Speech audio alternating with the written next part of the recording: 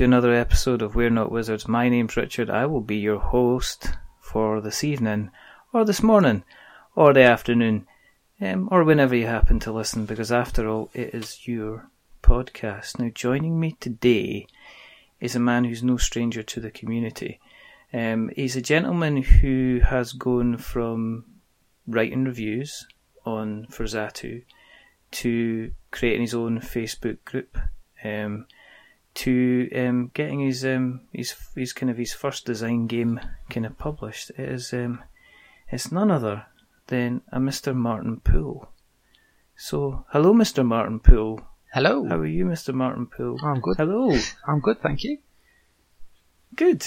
It's good to have you on because we've been aware of each other's existence, I think, for a while, but our communication swords didn't cross until kind of quite recently. So it's kind of good to get you on, to have a little chat and to find out a little bit more about yourself, because you've had a lot of things happening. Yes. Let's be fair. You've had a lot of things happening. It's all been good.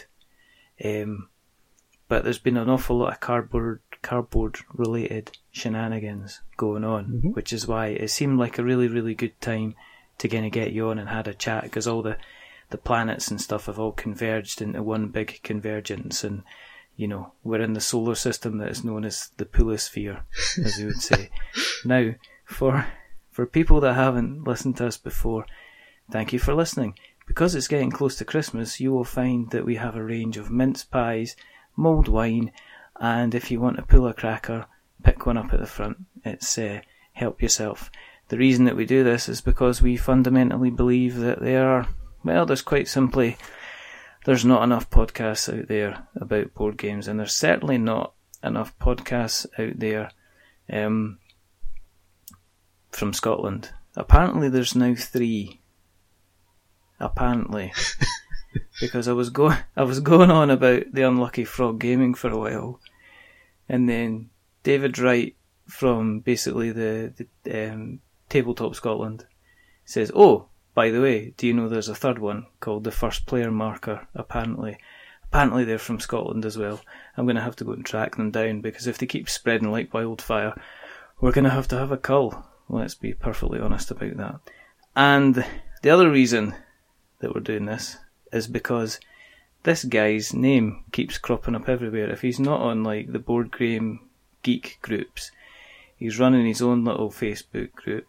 He's talking about his game he's published, and you just can't keep avoiding the man that is Martin Poole. So, you know, we decided let's have a chat. So, as we always do, we want to find out a little bit about your history with the kind of the pressed and printed trees. So first of all, thank you for coming on. Thank you for having me. And secondly, do you want to tell us a little bit about your history? Okay, yeah. I've only been involved in board games in the capacity that I am at the moment for about 2 years, believe it or not. I used to play a lot when I was young, Cluedo, Monopoly. All right. I remember having an electronic battleships game, and sort of used to flip it around on the table because I had no one to play with. So I used to do one side and then flip it around, and I still remember how it said. How does that even work? Well, short-term memory. When I was a child, I couldn't remember where I put the ships. And then you've got the other side of at least you always won. Well, yeah. Unless the batteries ran out and then nobody won. And then everybody lost. But yeah, no, I started playing games about 2 years ago. Just got children now. Heavily involved in computer games. I love computer games. Always played computer games, but they take a lot of time. And I wanted something that was sort of sociable aspect as well, or social aspect. So I looked around online and found a few groups, and found that where I live, Telford, it's actually got a really good board game group that meets on a Thursday. And I went, and I remember the first day I was expecting it to be full of the typical people that you think board games are are full of. My partner, who isn't into games, was teasing me all week leading up to it as well. So I was very, very, very nervous. And I walked in and I was like, there's a bar. Okay. All right. There's normal people. Okay. I was like, so she was, and then they were winding, your partner was winding you up all the way. Yeah. What they were saying is like, they're going to get the really heavy games. Yes. And they're going to hit you in the head with them. No, it was like, it's just going to be full of sweaty teenagers. Exactly. If you've had a wash this week, you're one up on 90% of the people that are there, kind of thing. Yeah, but the worst thing was there was what we laugh about in the hobby as normal people, and then there was the other people that play, the heavier games, like you said, and I sort of sat with the people that I didn't think I would sit with. And I was like, I was having fun, and I was like, right, okay. And then it turns out one of the people I was actually playing with was my cousin. And we hadn't seen each other for years. Yeah. That's crazy. So it's quite good. I attend most Thursdays. And I started reviewing games, like you said, for Zatu. And I kind of... Yeah, how did that come about? Did you just kind of rock up there and just say, "Hey guys, I fancy"? Have you always been a bit of a writer? Did you write stuff for like video games and stuff beforehand? Not at all, no. And I'm actually dyslexic as well.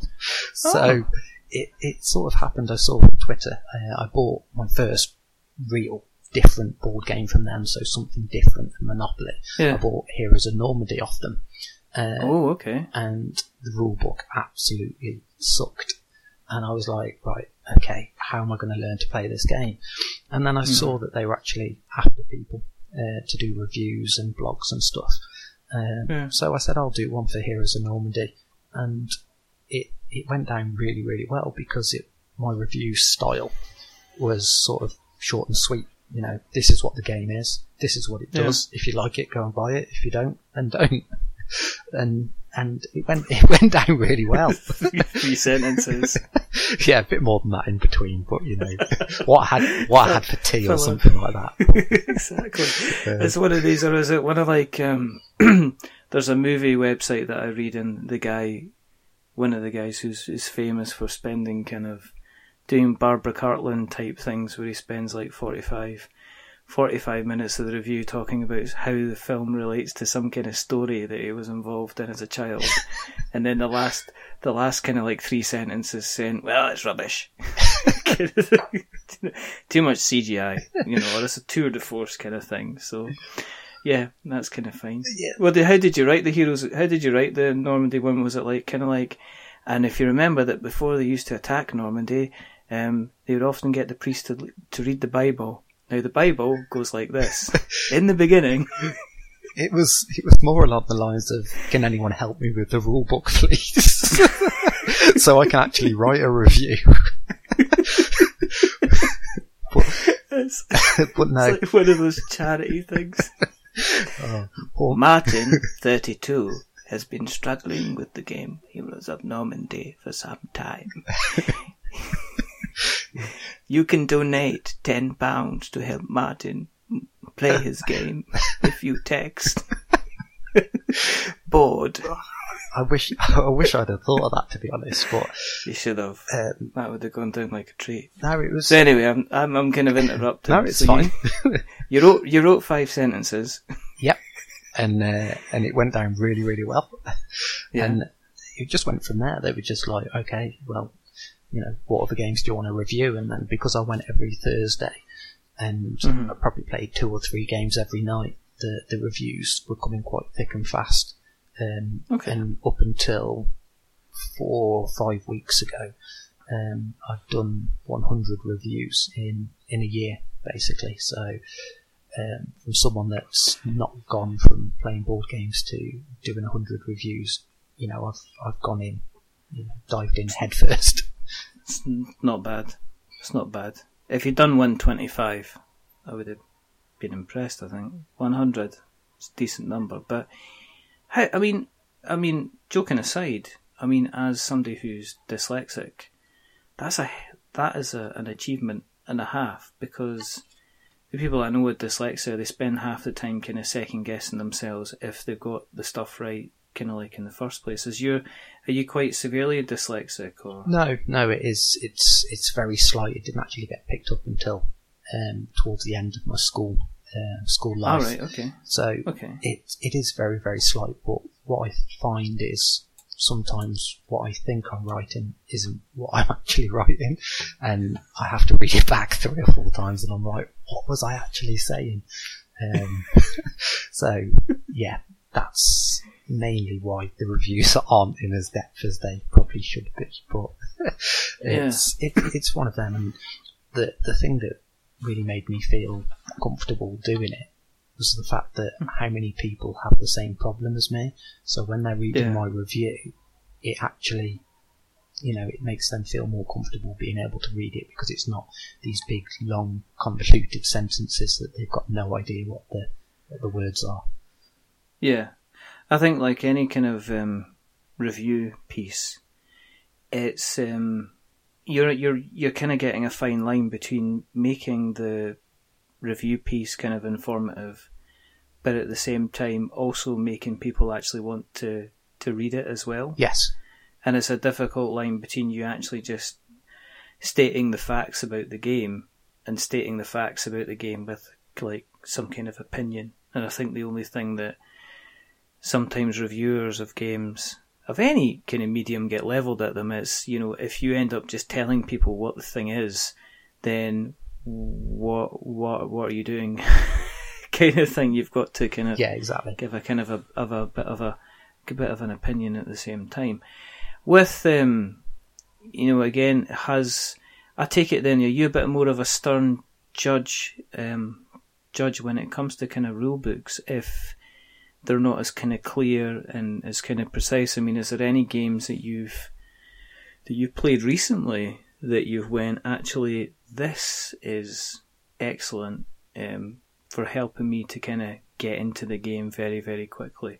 Or have there been, on the other side of it, is there also games where you're just like, give us a flipping break, mate, kind of thing? I remember one of the early reviews that I did was Shipwrights of the North Sea, or Shipwrights of the Shem Phillips game.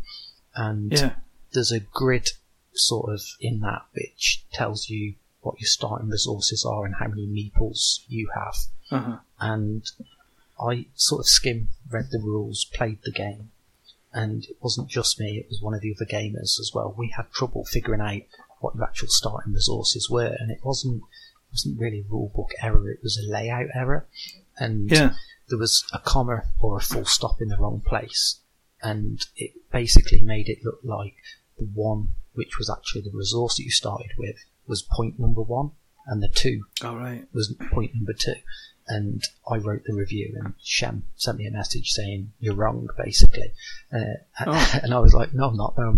And then I went and got the rule book, and I remember sitting in the front room with the laptop thinking, I'm not wrong, how dare he?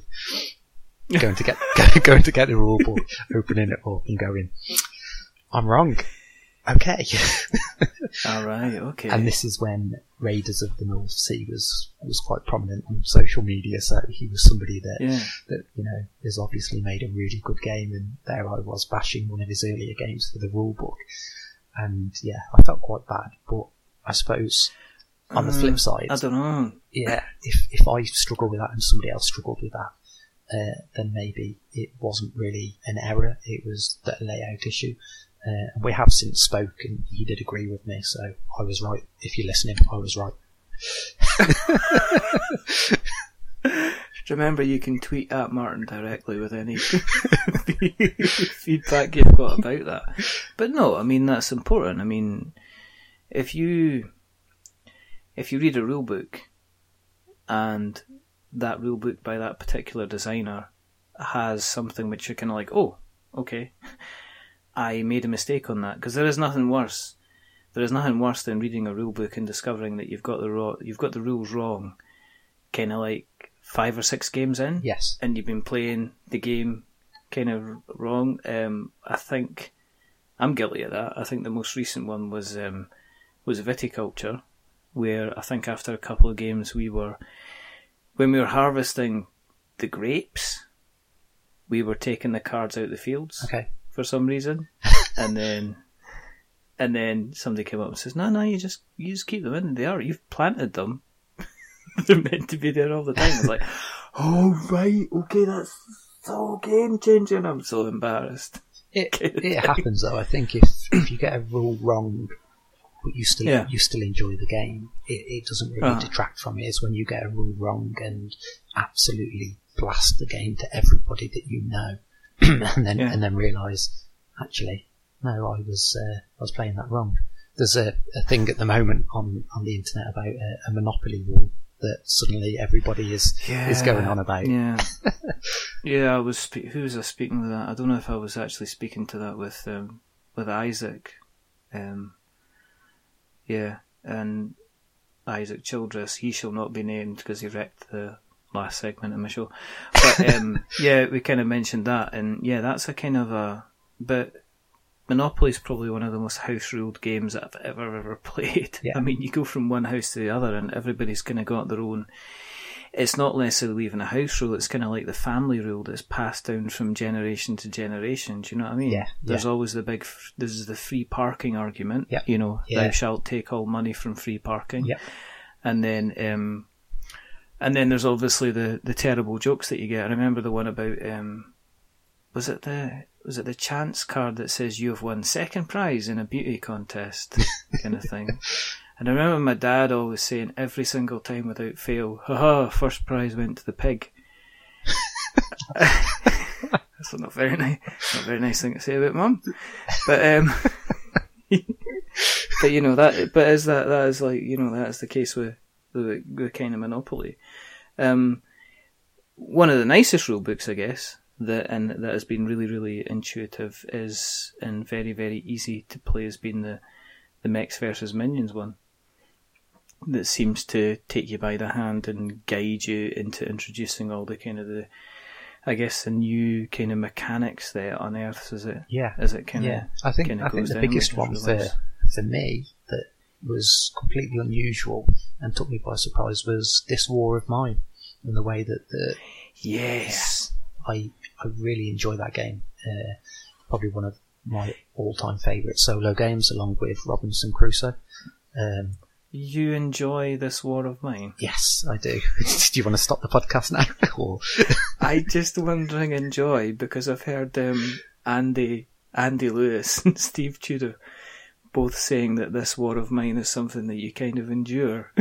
Yeah. there's hankies at the ready because it's quite a sad, tough and difficult kind of game. So I had that debate with people in the game group, and these are the same sort of people that will go and watch horror movies and zombie movies and thinking it's a piece of cardboard on your table with some writing, and you're really getting upset about it. I can understand why. if you've had experiences in your life, but come on, it's the same as video games. You know, I don't get upset when I play Call of Duty and kill people. I'm not going to get upset over laugh away instead. Yeah, I don't know. For me, the hobby of board games is a break away from reality, and I know that This War of Mine's trying to blur that line, but I've never been in a war-torn situation. Fingers crossed, I've been quite lucky. So it doesn't affect me, and I have to have a look at the game for its own merits, which is, for me, it was different, it was enjoyable, the rulebook was good, the components were good, so the whole overall experience was really good. So you continue to write for Zatu. Yep. You know, just churning out these reviews. And then you start to get more involved in the industry in general. Board game exposure. That's the one. Is that what makes you decide? I mean, the Facebook groups that are out there, you've got the Board Game Geek, you've got the Board Game Group, you've got the Board Game Spotlight, you've got the Board Game After Dark, you've got the Board Game First Thing in the Morning, you've got the Board Game Coffee, you've got the Board Game Tea, you've got the Board Game with Biscuits. What made you decide to go down the group of, running the board game exposure group, because it's quite raunchy, just going about, here, have some exposure. I just didn't see enough of people. If you're going to do a Facebook group about board games, I'm going to do it naked. Well, that's it. That's how we're doing the podcast. That's how we're doing the podcast. If it ain't flapping, I ain't clapping. That's the way to look at it. But it's just true. It's not even, a joke. It's just a fact of life. So, what makes you go from, you're obviously, the Xatu stuff is helping you with a little bit of, your confidence, kind of knowing that you're able to get across a message, to get across your thoughts and your feelings on how a game is coming across. So what made you then decide to say, well, actually, there's something missing that I can maybe put out there, and with regards to kind of like Facebook? How did you come to kind of that kind of decision? I'm guessing because Xatu were publishing my articles, I couldn't really have my own blog start up because I wouldn't have content of my own, because it would be Xatu's content. So the blog route was sort of not worth the time and effort, and I was probably too lazy to start that up as well.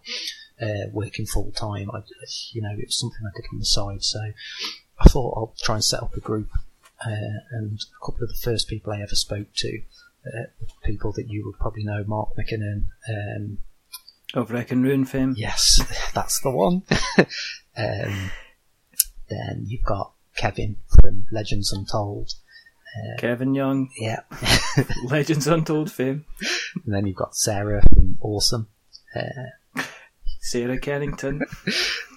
I'm not going to do anything. Don't tell me you got Nigel involved. I didn't actually, although he did send me some artwork once because Sarah had a go at him because I was doing an article for UK Games Expo, and she'd given me the written piece, and I was like, okay, give me some artwork. And I was like, it's still not here. And then she just sort of CC'd him in an email, and it was there within 5 seconds. So, yeah. I think Nigel getting told off at any time at all is always brilliant. It's always really, really good fun. I have a lot of time for Nigel. I think Nigel's excellent. He's genuinely just hysterically funny. Yeah, he needs one of them. Even when he doesn't mean it, he's kind of eye-rollingly funny. He's kind of like tut funny kind of thing. But I've got a lot of time for. I've got a lot of time for all of them. In fact, I've now met all of them as well, which is a kind of a strange thing. I've met them all, and they're all genuine, and they all helped me out. Board Game Exposure was a closed group, so to start off with, I only accepted people that I knew that wanted to be there. And within 5 months, I was up to 800 people, and I was just like, right, okay, I'm going to have to open this up now. I've got a core group that want to be there for the sake of being there. So I asked everybody, and I let it be their group, so to speak, to start off with. And it's evolved from there. It's completely different. But having that core group, it's still got that community feel. And everything I do, I try to involve everybody. So that was the idea of the group, just to be a place where I could put my own content without being told off by Facebook police for spamming. Let's not go there. Let's not go there. Yeah. How dare you post more than once a month? It's like, okay, well, I can't help it if I do 13 podcasts in a month, I'm afraid. You are only allowed to post once a month, right? Okay. Yeah. Then I'll put all of them in one post. You're not allowed to have more than one post in a month. Will you just, do you know what I mean? Yeah. Leave it be. Yeah, I understand. There's more important things going on in the world. But the idea behind Board Game Exposure was to help people get the word out there about what they were doing, projects they were working on, and stuff like definitely. that. Yeah, I was doing Kickstarter previews mainly, so I would hit somebody up and say, hey, I see you've got a Kickstarter, send me your rulebook over.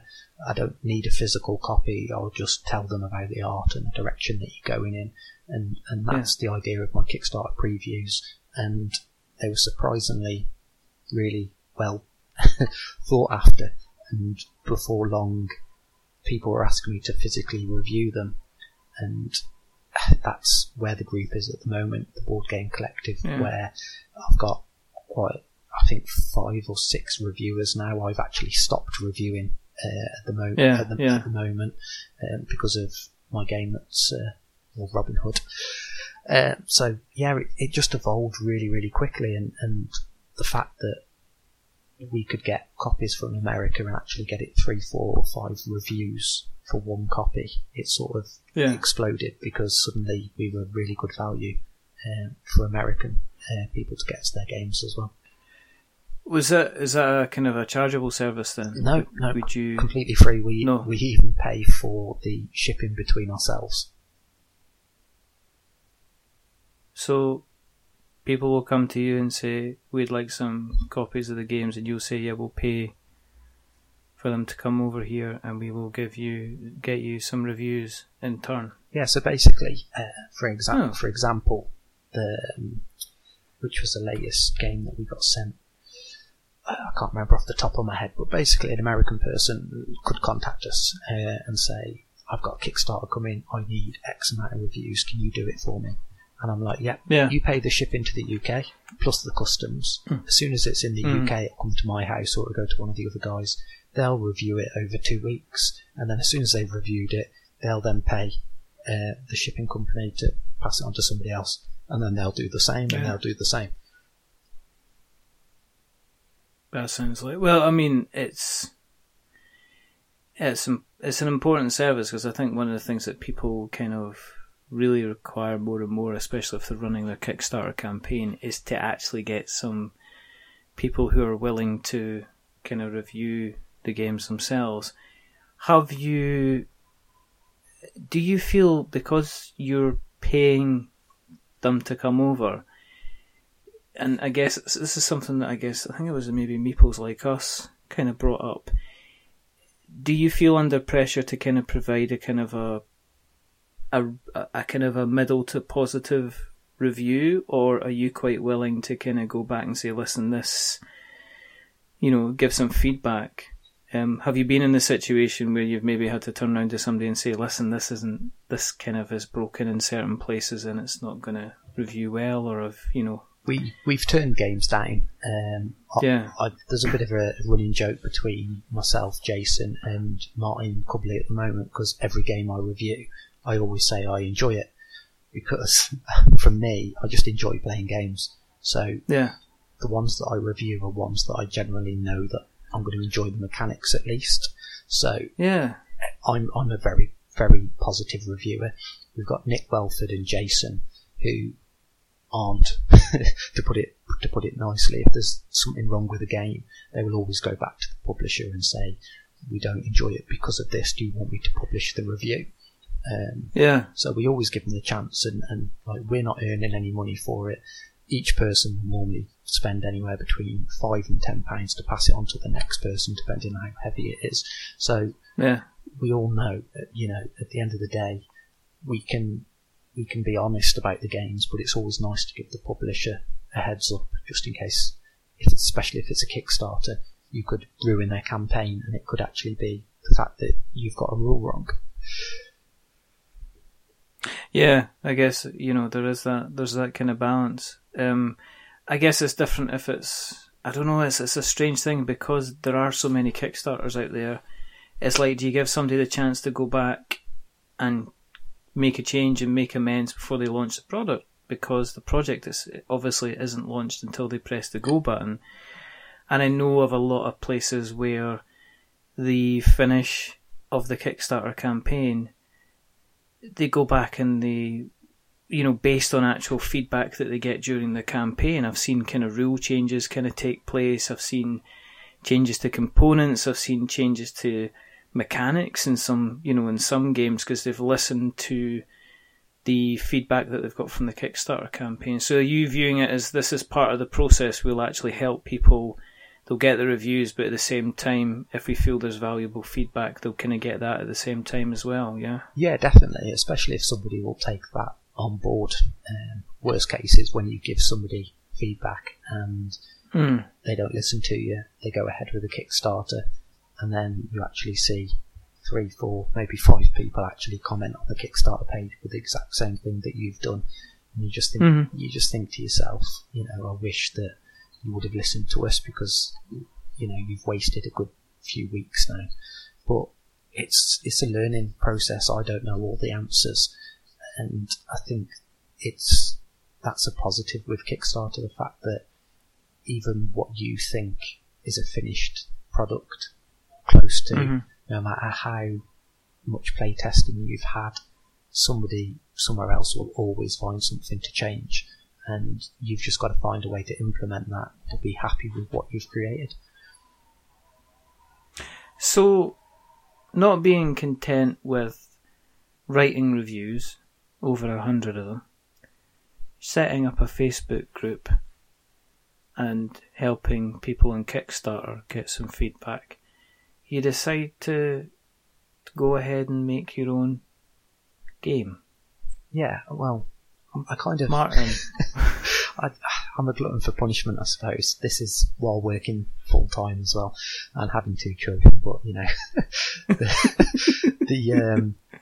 I had a rough design for a game, and I did a review for Cavern Tavern from Final Frontier, and it was a couple of months before the Rise to Nobility campaign, and I was speaking to Tony from Final Frontier, and I was like, look, I've got an idea for a game. Are you going to take commissions on if your next game does really well? Or he was like, well, I'll have a look at it, and I'll always help you. And he's actually from Macedonia, so we probably didn't speak like that at all. But anyway, you don't want to start doing impressions of people, because we've actually met, so I could probably get away with that joke. But I don't know. You could I'm not going to even, because I was like, go on then. No, definitely not. But let's not. I sent him the idea with a few turns that I had down, the rule set that I had. In my eyes, it was probably a 40 to 60% complete game, and he was like, "Yeah, I like the idea, but let's change this, and this." And before long, we were working, even throughout the Rise to Nobility campaign, we were working in shaping this game. And I told a few people at my game group, and they were like, yeah, just go for it, you've got nothing to lose. And because I was still quite new, and I still am quite new to this hobby, I was a little bit worried that this guy that I'd never met, who, even though he'd sent me a free copy of his game, he could literally use me for my knowledge on the theme, that because mainly the knowledge that I had was on Robin Hood, because I grew up watching it, and I wanted a game that felt very thematic in that world, and that's what we were doing. We were building the mechanics to feel as if you were part of the Merry Men. And I was thinking to myself, well, he could literally just take all these ideas and run off. But at no point did any of us discuss contract or money until we were actually 90% sure we had a game that would be able to sell, and it would just need refining and playtesting. So Rise to Nobility did extremely well. I think it did around about $370,000 US dollars, and I was sort of like, hold on, these guys are bringing me along to make a game, and I was like really excited. And within about 2 or 3 weeks, just out of the blue, contract appeared in my inbox on Facebook, and he was just like, there you go, you're hired. And I was just like, right, okay, thanks, where do we go from here? And I know, what do you think? What did you like check it and go, oh, there's not like the suspicious kind of flagged up message that says, similar emails have been used to collect people's personal information and bank details, kind of thing. Well, I'm still waiting for the African prince to send me the money out. I've sent him my bank details, but I haven't heard back from him. Oh dear. Oh my goodness. Yeah. You went down the spam. The spam and scammers. But I mean, could you believe it? I mean, when you got when you got the email coming through with the contract, I mean, was it kind of like, oh, duh. Was it like opening up a Christmas present? I'll open it up now, or do I open it up later? Or it's absolutely crazy because Final Frontier are a team of 4. You've got Tony, Maya, Varna, and Voikan, and I hadn't even spoken to the other 3. This was just one person who was like, "That's crazy. Here's your contract," and we all know that a contract can be cancelled, and there's even a clause in there, 21 days, but these people, from the initial email that I sent him, hey, like the look of Cavern Tavern, can I have a free copy to review? He could have said no at that point. Then to the bit where I said, will you have a look over this idea? He could have said no at that point. But no, he'd actually, every single day for 2, 3, 4 messages between us back and forth for a 5-6 month period. And then to get that, I was just like, oh, okay, you must see something in this idea that it must be a viable product. And okay, that's kind of strange, isn't it? It's like a whirlwind type of romance where you've not had to go through the glass slipper, running after down the stairs, getting home before midnight. No, definitely not. I think everything everything that's happened within the last 2 years has been either in the right time at the right place, or people take to me for whatever reason. I don't know. I don't know what it. I don't know what it is, because I am utterly jealous and have complete hatred for you. Yeah, but that's fine. I'll get over this, and you're not going to believe how badly I'm going to cut this episode. Yeah. just talk about the African Prince, me playing Battleship on my own. They'll be just like, exactly. He's a what? You know what I mean? But you can help me if you could just say that. If you could just say just quite clearly, all board gamers need to get a life. That would be good. We're Not Wizards is not the podcast for you. I'm definitely going to cut that out. But I mean, in terms of, because people will be interested, it's like, well, what are they signed you up for? Are they signed you up to work with them on taking the idea to the next level? Have they signed up to have you handing over the kind of the design idea to them and they're taking it to fruition, or are you now kind of almost like employed on a part-time basis as a designer? This is where it gets really, really confusing, right, and probably making you a little bit more jealous. But since that's happened, I'm basically now working with and for Final Frontier and Thundergriff Games, who did Tao Long, and we're bringing a new service that should launch in January, and it's going to be a board game dedicated PR service. Now, I can't say too much about it at the moment, but all this has come off the back of what I like to call the hard work that I've put in, building up the audience, board game exposure, and making a lot of contacts. Now, the original contract with Final Frontier was to co-design the game with them. So it was work with them from every step of the way. I went to Essen with them, I helped them out. I've just come back from PAX Unplugged in Philadelphia. That was with Thundergriff Games, helping them out. So it's just, I think if you put yourself out there and you put hard work in, then people tend to realise that they're going to get a benefit from you, and then ultimately you benefit as well. That's how I look at it. So, for people that are saying, you still haven't spoken about the game, and this is like, well, welcome to We're Not Wizards, this is what we do. Usually around about minute 42 is when we start talking about somebody's game that they're here to talk about. So guess what? We're about 30 seconds away from that, so we could be 30 seconds... You can be 30 seconds early if you want. Do you want to tell us all about this fabulous game about Robin and his merry men? Do I have to? No. You don't have to. I'm only joking.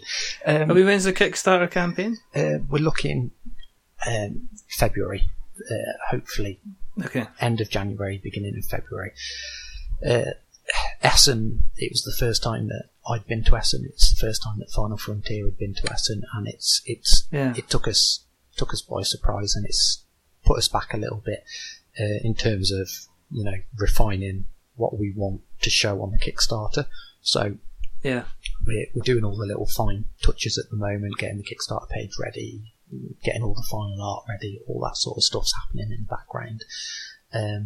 But the game's finished. It's fun. Obviously, I'm going to say that, but if I could have chosen the game at any point throughout the period, and what you've got to understand is that some of the decisions have been made by Final Frontier and not by me. I'm only a co-designer. Yeah. There's obviously 5 of us that have worked on it. So if I say, I don't like that, but the other 4 turn around and say they do, then it stays in. It's simple. Okay. So yeah, it's the best version of the game, basically, that it's ever been. Now, I said earlier that I'm a huge fan of Robin Hood.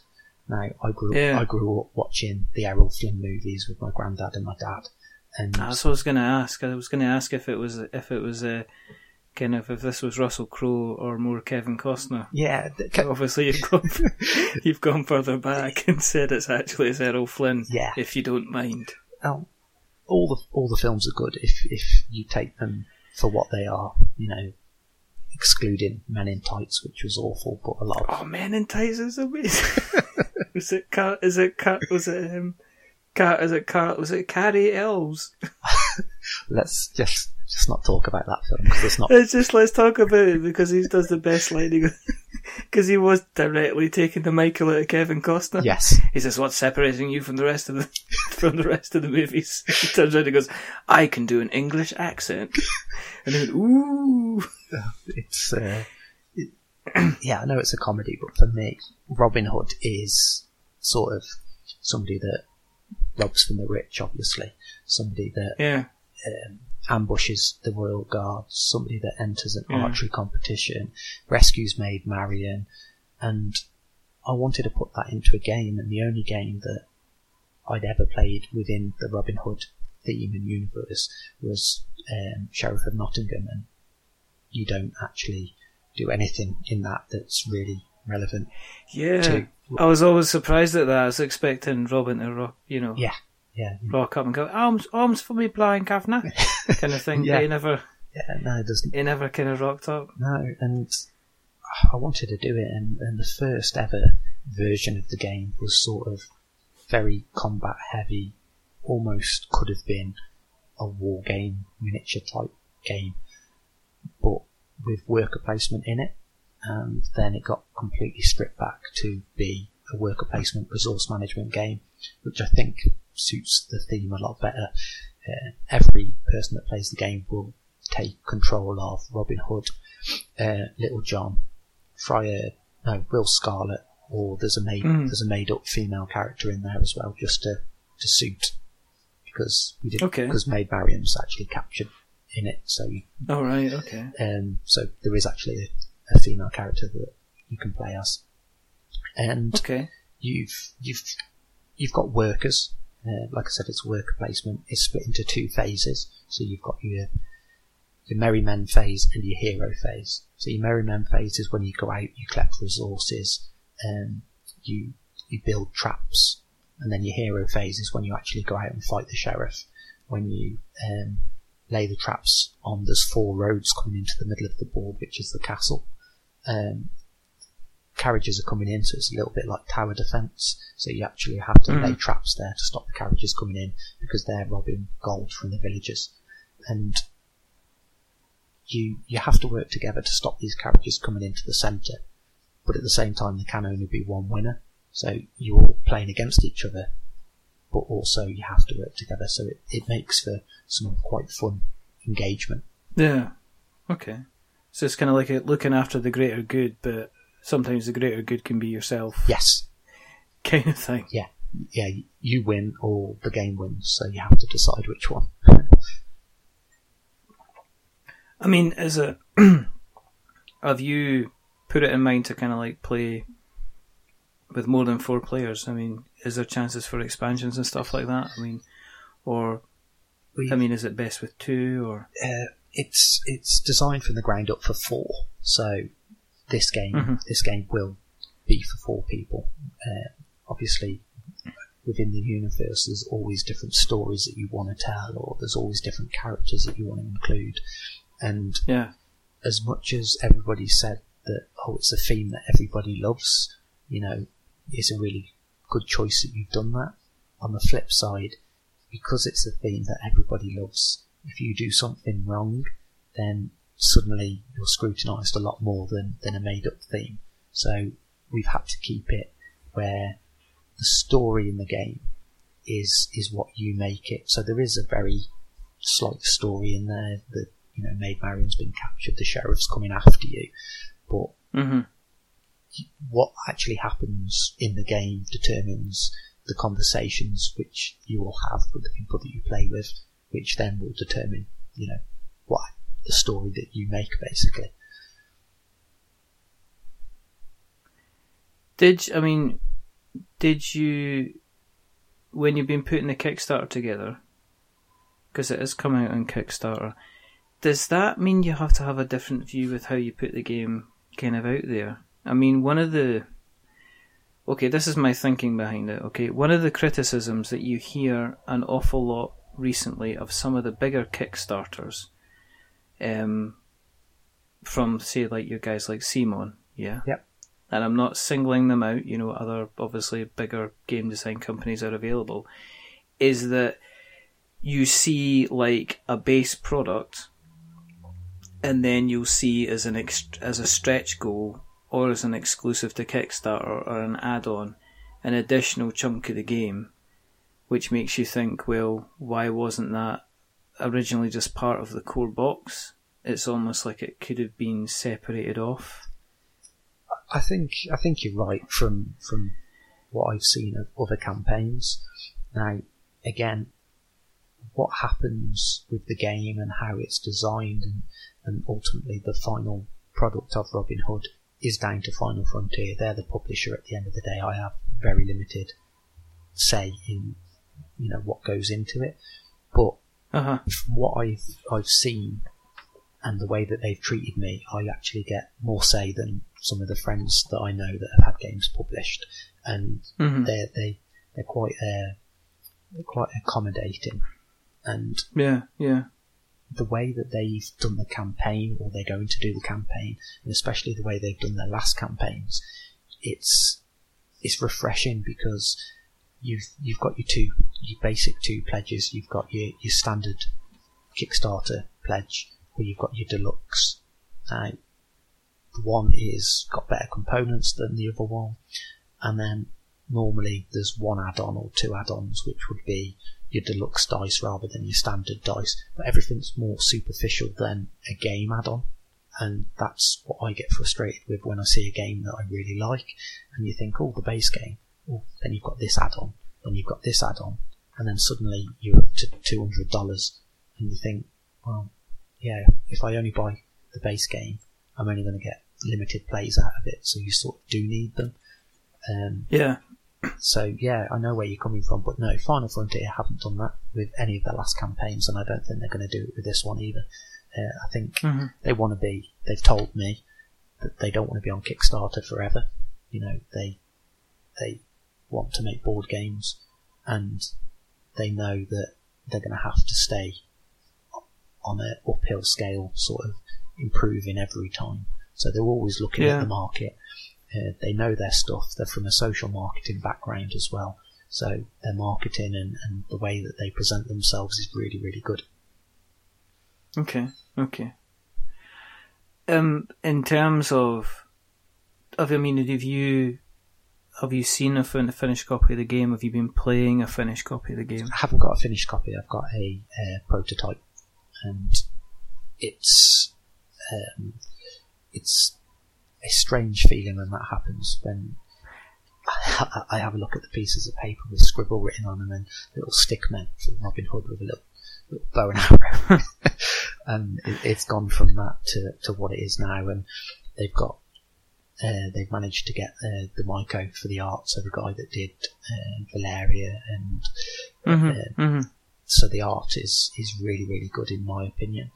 And these are the things that I could have probably got the game to market myself, but it would have taken an extra year or 2 years. I wouldn't have had the contacts. I wouldn't have had. No.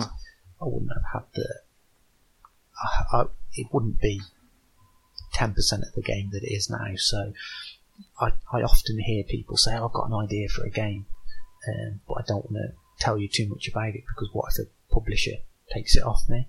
And there probably are people out there that would do that. But I'd like to think that we're in an industry and a hobby where people don't, and I showed faith, and Final Frontier showed faith in me, and so far it's worked. So yeah, I mean, I think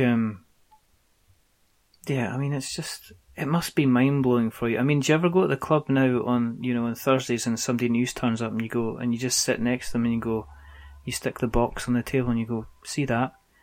That's mine.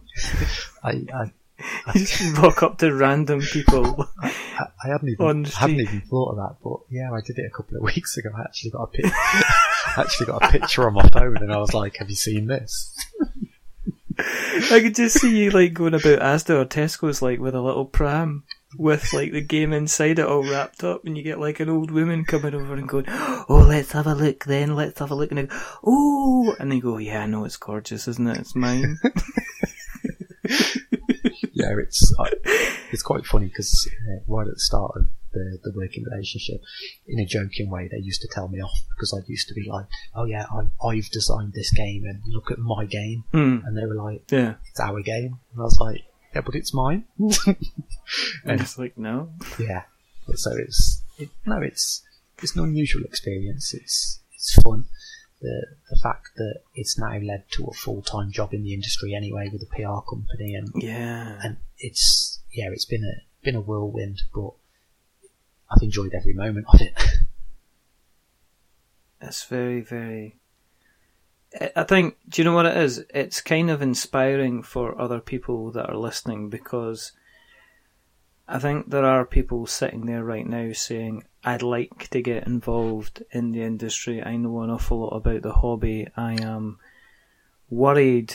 I think, do you know what? I think there's a worry about this, even though it's still people go, but it's quite a young industry. What about the stability? What happens if it kind of disappears over the night and things like that? But I guess you're one of these cases to show that if you do decide you want to go ahead and just kind of get involved, you go ahead and get involved. Yeah. And then eventually, if you get involved enough, then you'll reach a level where, things will things will stay level. Yeah. And you'll be there for a long time, or they'll continue to climb. But it depends entirely kind of what, how involved you kind of want to get. Yeah. I don't understand when people say it's a young industry. I think they just look at the boom with Kickstarter, and there's the whole theory of, is it a bubble, is it not a bubble? And Kickstarter's only a percentage of the board game industry, and I think because it's mainly social driven, so we see a lot of it on Facebook and on Twitter, and it's all relevant to the new games that wouldn't be able to come to market if it wasn't for Kickstarter. The actual board game industry as a whole has been around for years and years and years, and it's not it's not suddenly going to go. So if Kickstarter did disappear, then people will struggle, and you won't see a lot of the indie games come in, and that's a shame, because a lot of the indie games are sometimes better than the straight to retail games. But what it would do is it would just shake up the whole industry, and people that have had a few successful campaigns and have been wise with their money, they would be able to get a game published in a different way. Yeah. And I think that's the thing. People that have already had 2, 3, 4 successful games, if they've been wise with their money and they want to be in the industry for long term, then there is that opportunity there. The board game industry isn't suddenly just next Monday just going to disappear and everyone's going to stop playing board games. Well, I think, Jamie, Jamie Stegmaier's kind of proven that. Yes. I know he's like one guy, but Charterstone is already, there was a buzz when Charterstone was announced 2 years ago. There is adoration going about. I looked at what Steve Tudor was tweeting yesterday, that he's been playing Charterstone quite a lot. A lot of people I know, James Hudson, he's been out there saying, he's been playing Charterstone as well. So, I guess it's about maybe getting a tail on your game, and I think that's what a lot of indie guys would like once they have Kickstarter. Once your game's funded, how do you keep it selling? Yeah, because it seems to be the case with a lot of Kickstarters is like the product's funded, the product gets fulfilled, but then it's a case of people are sitting around there and saying, well, I have to do another Kickstarter with another idea in order to kind of keep things going. That's instead of here's an exceptionally good. It happens occasionally. Let's look at Scythe. Yeah, Gloomhaven. Yeah. Very, very well received games that have, a retail kind of tail to them, kind of afterwards. That's actually where the PR idea come from. I said, I can't go into too much detail, but the thing that annoys me so much is the fact that you see a game do really, really well on Kickstarter.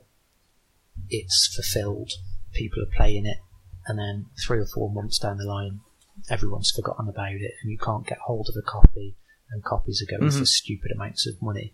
And then that designer or that publisher is then moved on to their next game, and they've already got this game that could make them money, and they've forgotten about it, and it's not in retail shops. They don't offer a retail pledge, nothing along them lines, and they're already onto their next baby, so to speak. And you just think to yourself, I can understand why you do that, and Kickstarter is a huge amount of money quickly, but if you want to be in the hobby and for a long, or the industry, for a long period of time, you've got to establish the roots of getting your first game into shops and then move on to the next one. And that's what I was on about with, if Kickstarter disappeared, these people that have managed to get their games in shops and people are talking about their games 6 months to a year afterwards, then they're the ones that are going to survive. And then all the small indie guys that haven't got that, they will just have to go back to working 9 till 5. Yeah. Yeah, no, it's interesting. What about yourself then? Obviously you've got this job. How's that going to stop you in terms of your creativity? Do you still have more games that you're looking to put together? Has this made you think, well, actually, all these other white bits of paper that I've got scribblings on them, I can maybe do stuff for them as well? Yeah, we've already spoken, myself and Final Frontier. We would like to work together again. I don't know, they can't speak on this, so I'll say that it's been enjoyable working with them, and they've got no way of answering back, so they can't deny or confirm that, thank God. But just check, is it in there? Tony, what was that?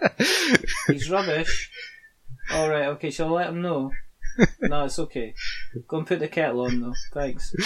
He's just shook his head and ran away. Yeah. That was a really good, I could hear his accent in the background as well. Could you? That was, Macedonian's never been really strong for me. But no, it's been good. I've learned a lot, and it's opened so many doors as well. So, I think Daniel Zayas, who he worded it perfectly on a Facebook status yesterday when we were talking. I basically said Merry Christmas to everyone before I forget and get too drunk or too busy. And I was like, have a nice 2018. And he said, we've both taken on that many different things that surely one of them should be successful. And I think that made me realise how many different things I am actually involved in. And it's good because they're all within one industry, so they all sort of complement each other. So yeah, I'm looking forward to 2018 and getting the game out there. So is this vastly different from your normal kind of day day job then? Yeah, I worked for a big DIY company that isn't B&Q, and and okay, I worked in sales basically, but it was different in terms of the whole industry and what I was selling.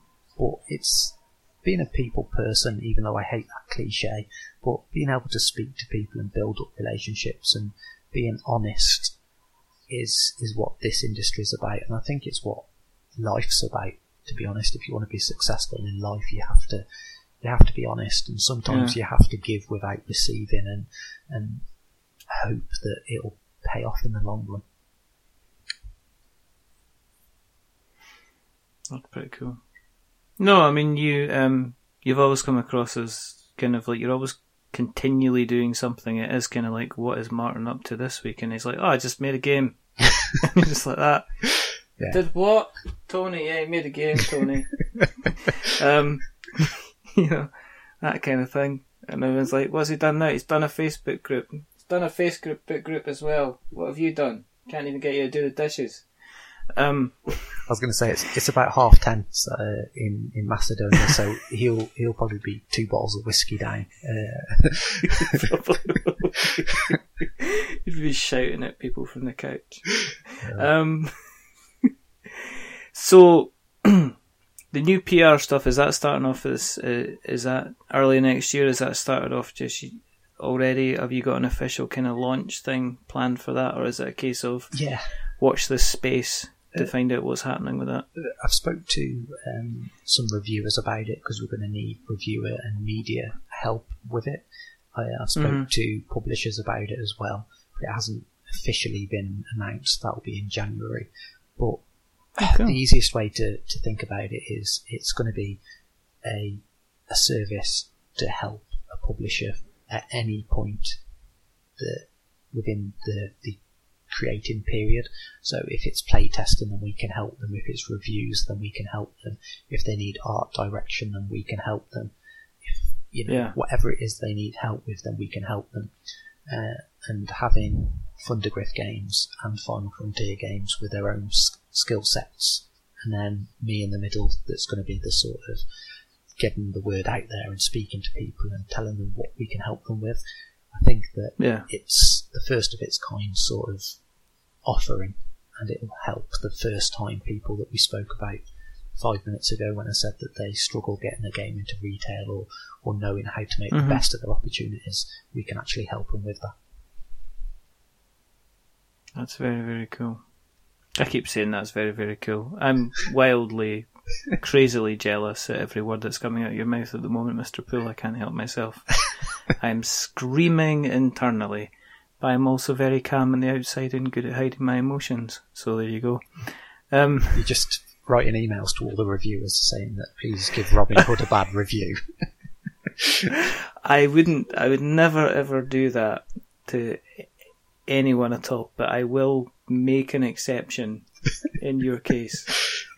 Well, I was going to say that maybe I could sort you a free copy out, but not. No, that's okay. I don't want your game. I don't want your game. I wasn't on about Robin Hood. I was on about the email of me sending out to people saying that not to listen to this podcast. Oh, that's fine. I'm beyond saving. If people want to keep an eye on what you're up to and where they can find you, where can they find everywhere you? On the internet? Yeah, I know, that's what we're going to say. Do you know what I mean? Open your window, chuck out a brick, you'll probably hit somebody who knows where they can find Martin Poole.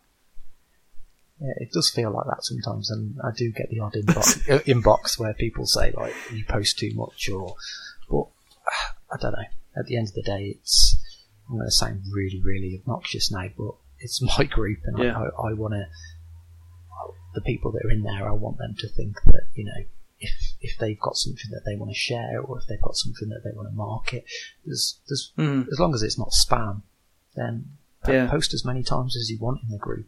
If I don't want to read it, then I'll skip past it. I'm not one of these people that constantly delete posts, and I'm not the Facebook police at the end of the day.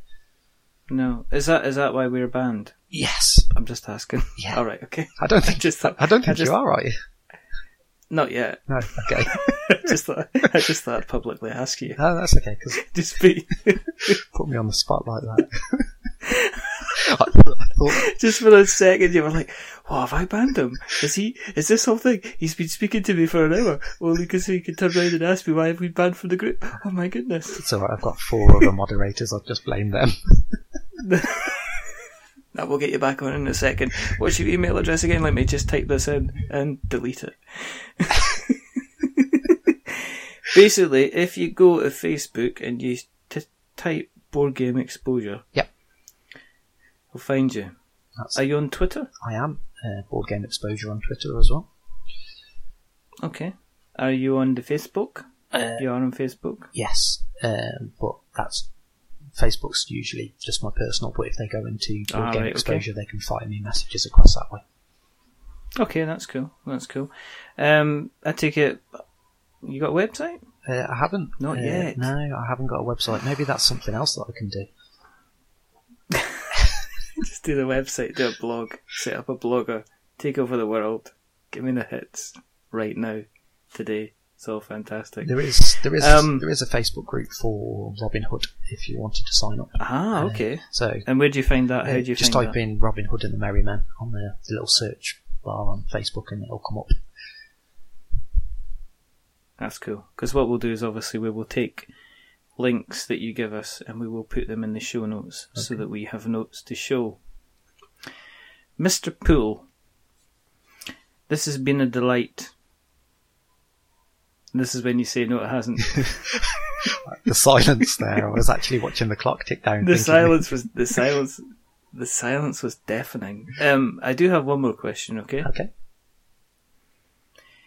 You have broken in to King John's treasury. Okay. Deftly sneaking through the bars by removing one of them. And King John is not only been stealing people's gold and their hard-earned money through the ill-fated taxes with cruelty, he's also been taking all the cardboard as well. So inside this vault is basically a collection, the largest collection of cardboard you have ever seen. It has got new games, it's got old games, it's got first editions, second editions, it's got expansions, it's got reprints, it's got everything that you and your merry men could ever desire. The unfortunate thing is that in order to get you into that vault, you've had to be lowered down on a rope. And try as he might, Little John can only pull you back up, but he can only pull you back up if you're only carrying a maximum of 3 board games. Now you can carry those board games, you can have any expansions that you want. But the question is, young Robin Poole, or Martin Hood, or whatever, what 3 board games do you take with you out of King John's vault of cardboard? Okay, so it would have to be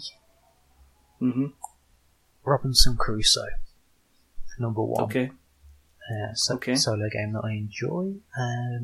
Okay. Then your second game? I don't know whether it's a board game, but one that I wish I would have kept as a kid. Crossbows and Catapults. I don't know whether you can remember that. Oh, that's a good shout. That is a good shout. I believe that me and I think Chris Darby spoke about Crossbows and Catapults some time ago, to the point that we were sending photographs back and forwards to each other about it, because it was fantastic. Yes. Brilliant. Yeah. Yes, you can have that, son. Okay. You can have that with joy and with gusto. However, there is a rattling outside. I believe the guards are coming. What's your third game going to be, sir? Is it Star Wars Gambit Run, or the old Star Wars one by Avalon Hill? A bit of a grail game. It's meant to be one of the best Star Wars games that you can get. I've never actually played it, so it would probably... You're going to take that one as well? Yeah. You really are looking for the treasure, aren't you? I am. Yeah. I could have said Monopoly Scottish Edition or something, but you could have said like one of the 100 games that you've reviewed, but you've gone for something quite unusual and fancy. If I'm going which is fine. Yeah, if I'm going to break into a castle and have the choice of anything, then I may as well make it worthwhile. Absolutely. You know, excellent. Thank you very, very much for coming on. Yeah, no problem. Thank you for having me. Really enjoyed it. It's been a lot of fun. If you want to keep an eye on what we're up to, then you can find us in the usual places. If you go to the Googles, if you search for We're Not Wizards, you will find us on Twitter. You will find us on Facebook under We're Not Wizards. You will find us on YouTube, because our fantastic podcast host Podbean automatically put all our episodes onto YouTube. If you want to find it the old way, if you look up to We're Not Wizards Tabletop Podcast, you will find us there. You will find us on Instagram, you will find us on Stitcher, you will find us on Spreaker, you will find us on Acast, you'll find us on Podknife. If you have listened tonight and you've enjoyed what you've heard, please consider jumping onto Apple Podcasts, because apparently every single time somebody jumps onto Apple Podcasts and drops us a subscription, it increases the chances of us getting a lovely white Christmas. If you want to increase them even more, you can consider even giving us a review. If you are going to give us a review, remember, as we always say, try not to give us 10 stars, because that'll make us big-headed. But don't give us 1, because that'll make us cry. Give us 5, because it's average in the middle. Why are you laughing? And we are very average. But the gentleman who's not been average tonight, who's apparently lost it in the background due to that Apple Podcast joke, is the rather fantastic. They're rather wonderful. They're rather ultra busy. Check out all the stuff that he's doing, and check out the more stuff he's going to be doing next year. It is Mr. Martin Poole. Thank you. Thank you very, very much. There's only 2 more things to do. The first thing is to remember that we are many things, but we're not wizards. Are we wizards, Martin? Only on a Saturday. Oh, get out. See, Tony? Told you. It's not even a flipping outlaw, he's a wizard. And the second thing is to say goodbye. So it's a goodbye from the right up until the very end. Major disappointment. That is Martin Poole. Say goodbye, Martin. Goodbye, Martin. I just couldn't help yourself. And it's a goodbye from me. Remember, stay safe. Roll 6s. Yeah, check out, obviously February lunchtime. Martin has an awful lot of stuff going on. We will make sure it's in the show notes. But if you're after something which involves running around in the forest and hanging about with your merry men and robbing the rich to steal the poor and potentially rescuing Maid Marian, then check out Martin's game, which is going to be coming out on Kickstarter in February, and we'll probably get him back on to have a chat about it when it's lunchtime. I don't know, because he says he's a wizard. But until the next time, goodbye.